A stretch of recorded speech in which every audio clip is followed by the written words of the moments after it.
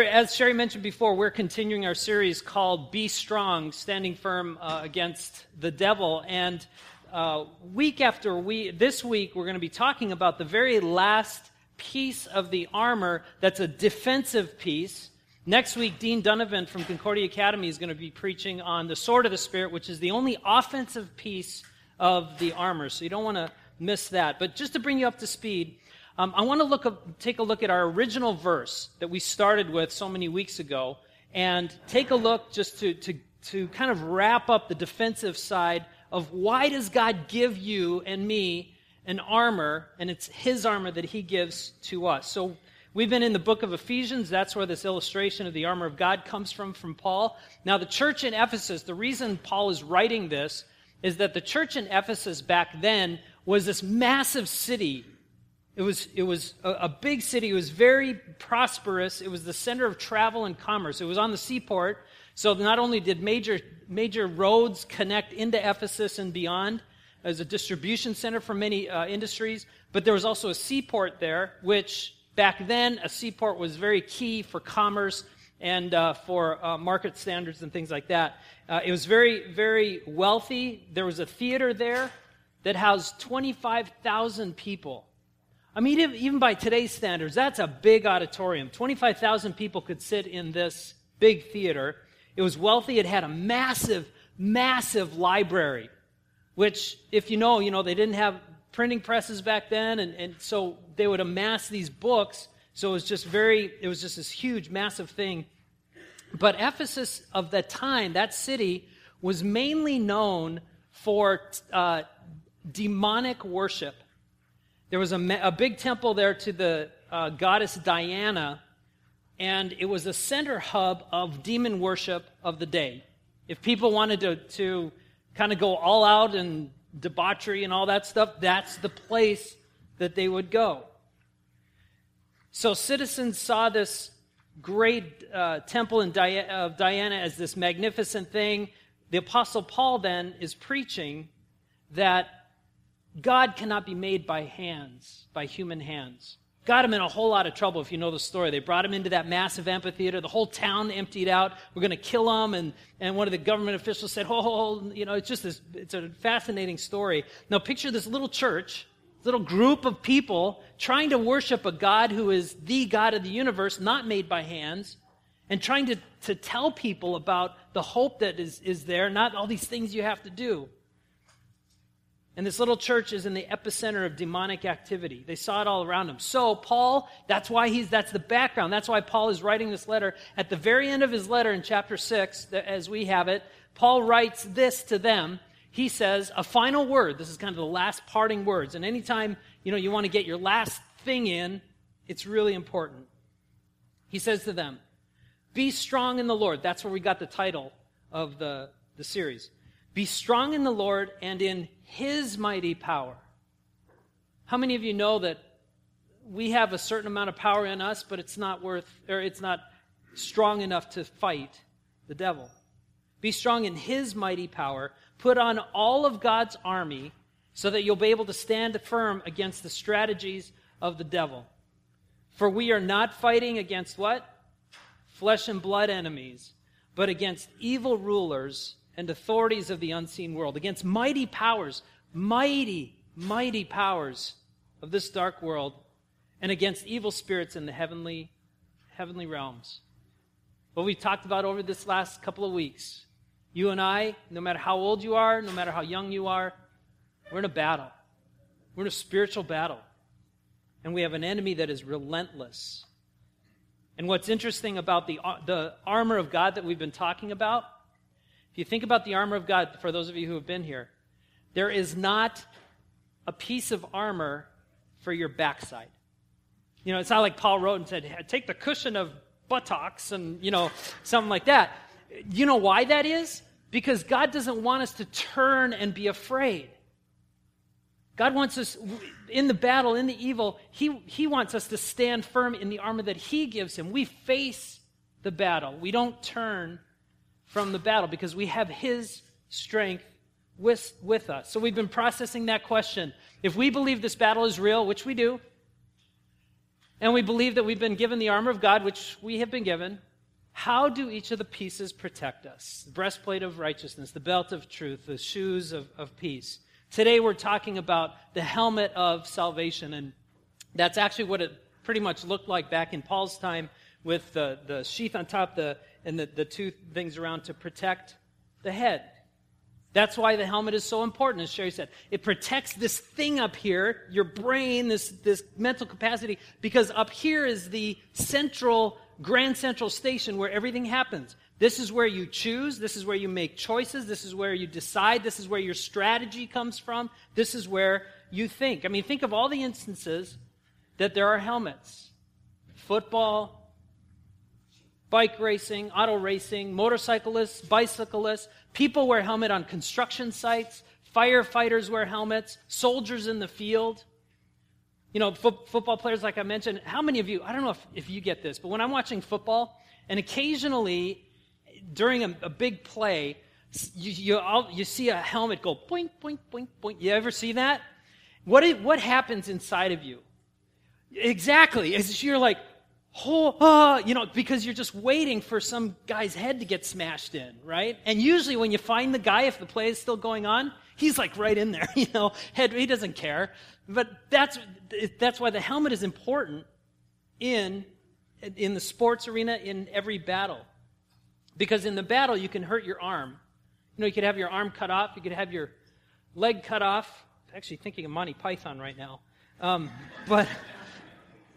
Or you could take a blow to your torso, and you could still, I lost you at Monty Python, but you could still, if your head is hurt, you get stunned, temporarily at least. And I found this out in a real way. When I was in high school, I was the kid that was kind of a fringe kid. I wasn't popular really. I was just sort of there and had my group of friends and things. And I was just sitting in history class. Didn't get into fights, but I was sitting in history class, and I remember this vividly. Right on this side, I kept seeing this bigger guy look over at me and then look back. And I could see it. And I wasn't going to look at him. And so he keeps looking at me, and I kind of look at him one time, and he's just glaring at me. And I'm thinking, what did I do? I didn't even know the guy's name. It's just like, oh.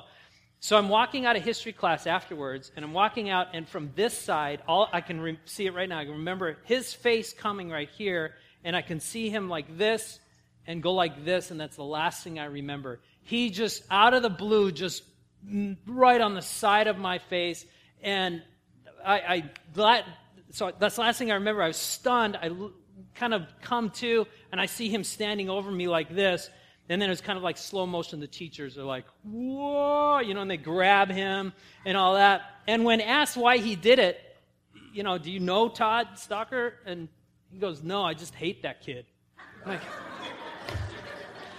like, And I was like, it hurt. It explains a lot today, with the head thing. But I couldn't believe it. But you get that sense. You lose your bearings of what happens. The Apostle Paul saves this helmet as the last piece because it's the most important. So in Thessalonians, Paul talks about this helmet a little bit more, and he says this: "Let us live in the light, be clear-headed, protected by the armor of faith and love, and wearing as our helmet the confidence," which another word for that is the hope, the joy of our salvation. If you're a believer in Jesus Christ, you have joy. You have hope. You can have confidence knowing that you're saved. Satan's tactics are to accuse you. It's like last week with the shield of faith. He tells you that, no, God couldn't love you. Yeah, you said you're a believer. You think it's? No, it's not true. That's what Satan tells you. But in Christ, the helmet of salvation says, no. You have no claim over me, Satan, because I know I'm a child of God. There's nothing that you can do to me that will take that away. I'm a child of God, and I'm going to heaven. And one thing you need to know is your faith is not a feeling. Your faith is not a feeling. I was having breakfast with somebody one time, and we were talking about heaven, and they were questioning if they had been saved, if they were really a Christian. And they weren't sure. They said, I know the story. I know that Jesus died on the cross, rose for me. I know that I'm loved. I think I'm a Christian, but I just don't feel it. How many of you know that emotions can trick you? There are days when you feel that the world and God is completely against you. Students, I know you've had one of these days, especially if you're in junior high and higher. You've had one of those horrible days at school because she said that about you and he did this to you, and you feel like you've lost all your friends. You might literally be sitting at a lunch table just by yourself. And then you come home and your parents are fighting again and you get yelled at and you have no idea why. You pray to God for peace and to make it all go away, and it just keeps happening over and over. You feel like it will never end.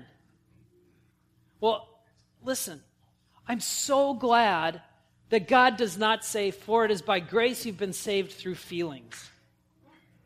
I am so glad that when Jesus healed the woman who had been bleeding for so many years, that he didn't send her away and say, go, your feelings have made you well. While feelings, they drive us, they're awesome, that's how God created us. Feelings give color to life. They're not your faith. They're not your salvation. You can be saved and feel crappy the rest of your life, but you're saved. Feelings change, they're shaky. And in those struggling times, you have to be clear-headed, as the verse says. And remember, God hasn't abandoned you. Paul goes on and says this, for God chose to save us. He chose, not you. Nothing you can do to earn God's love, God's favor. It's all from him. He chose to save us through our Lord Jesus Christ, not to pour out his anger on us. God is holding back his anger from us because he loves you so much, because of Jesus Christ. There was a time when Jesus was born, he was a little baby, and there was a history or a tradition where you would take the newborn baby, you wouldn't speak his name publicly until they were, back then it was dedicated at the temple, and there were a lot of churches that when we had the baptism, they actually wouldn't say the baby's name publicly until they were baptized. So Jesus is taken to the temple, Mary and Joseph do, and there was this old guy there, his name was Simeon. And he recognized this baby, and he knew right away that's Jesus. He knew that was the Savior of the world. Goes over, he takes Jesus in his arms, and he prays God, and he says something very, very cool. And if you come from a Lutheran tradition, and I believe it's in the Catholic tradition as well, part of our liturgy is Simeon's song, the Nunc Dimittis. And it says this. Simeon says, I'm not going to sing it. You're lucky. But he says this, Lord, now let your servant die in peace as you have promised. I have seen your salvation, which you have prepared for all people. He's a light to reveal God to the nation. He's the glory of your people, Israel. Jesus came to give a dark world light. That's what the next verse says. Christ died for us so that whether we are dead or alive, when he returns, we can live with him forever. He came and took your place so that you can have life, so that you could be free. Yeah, I was reading about, there's this guy named Leon Brown. Love that smile. He was convicted at the age of 15 of raping and murdering a young girl. Even though there was barely any evidence, he just happened to be in the area, and so he was convicted and put in jail in 1984. That was when that guy decked me, by the way, as that year. I was a senior in high school. 15 years old. Now, if you're older than 15, think about your life at 15. Okay? He was in prison from the age of 15 to the age of 45 on death row. 30 years. He was just released last year, 2015. 30 years on death row. What happens to a person who's on death row that long? I mean, don't you just start giving up? You're like, I'm innocent, but nobody's believing me, and all this stuff. The reason he was released was because of the whole new DNA testing. They tested the evidence, and sure enough, he wasn't the guy. But yet he was there, 30 years on death row, and then finally released and set free. Now, the difference between Leon and us is that for us spiritually, we're guilty. We're on death row, if you will, because of our sin. Romans 3:23. All of us have fallen short. All of us are declared guilty because of sin. The sin we're born with. But Christ died so that you can be free. You can be free. Many of us Christians say we're Christians, but we're just living a life of being in prison. We're not living in the joy. We're not living in the happiness. We're not living the power-filled life that God came to give us. So you are free. Paul finishes up the verse then by saying this. So, and he tells us what we're supposed to do. Encourage each other, build each other up, just as you already are doing. No soldier goes into battle alone. That'd be suicide, wouldn't it? You're not in this spiritual battle alone. And that's why I love our church. That's why I love us on Sunday morning. Everybody talking and kind of like, joining together, pull chairs after the service. I mean, it's just fun because we're all connected. We have a care ministry headed up by Linda Hartong as the deacon and Pastor Tim because we care for each other. We do the battle together. We encourage each other. If you're not in, we have a small group ministry. One of the things, and I'm going to mention this, Megan, a friend from the church that I started in Arizona is here today. And one of the reasons I think back on Summit Community Church in Arizona so fondly is because of small group ministry.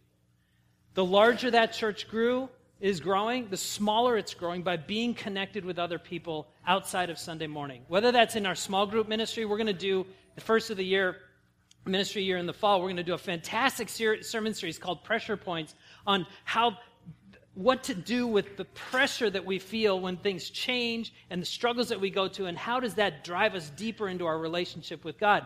We're going to organize church-wide small groups. We've done this in the past. And if you're not in a small group now, I'd encourage you, watch for the stuff, sign up. You don't have to lead, you just have to connect. But if you want to facilitate, sign up for that. You'll hear a lot more about that. But that's how you grow. That's how you do this verse. This is how you do the Bible, by encouraging each other in the faith. So what's our call for us today? Remind yourself every morning that you're a child of God. You're a child of the King. The war is over. There's battles right now, but the war's already been won by Jesus. Imagine what could happen if every morning you reminded yourself that the enemy has no claim on your life and no claim on your family's life. Imagine how your perspective would change if you knew that there was nothing that could defeat you today.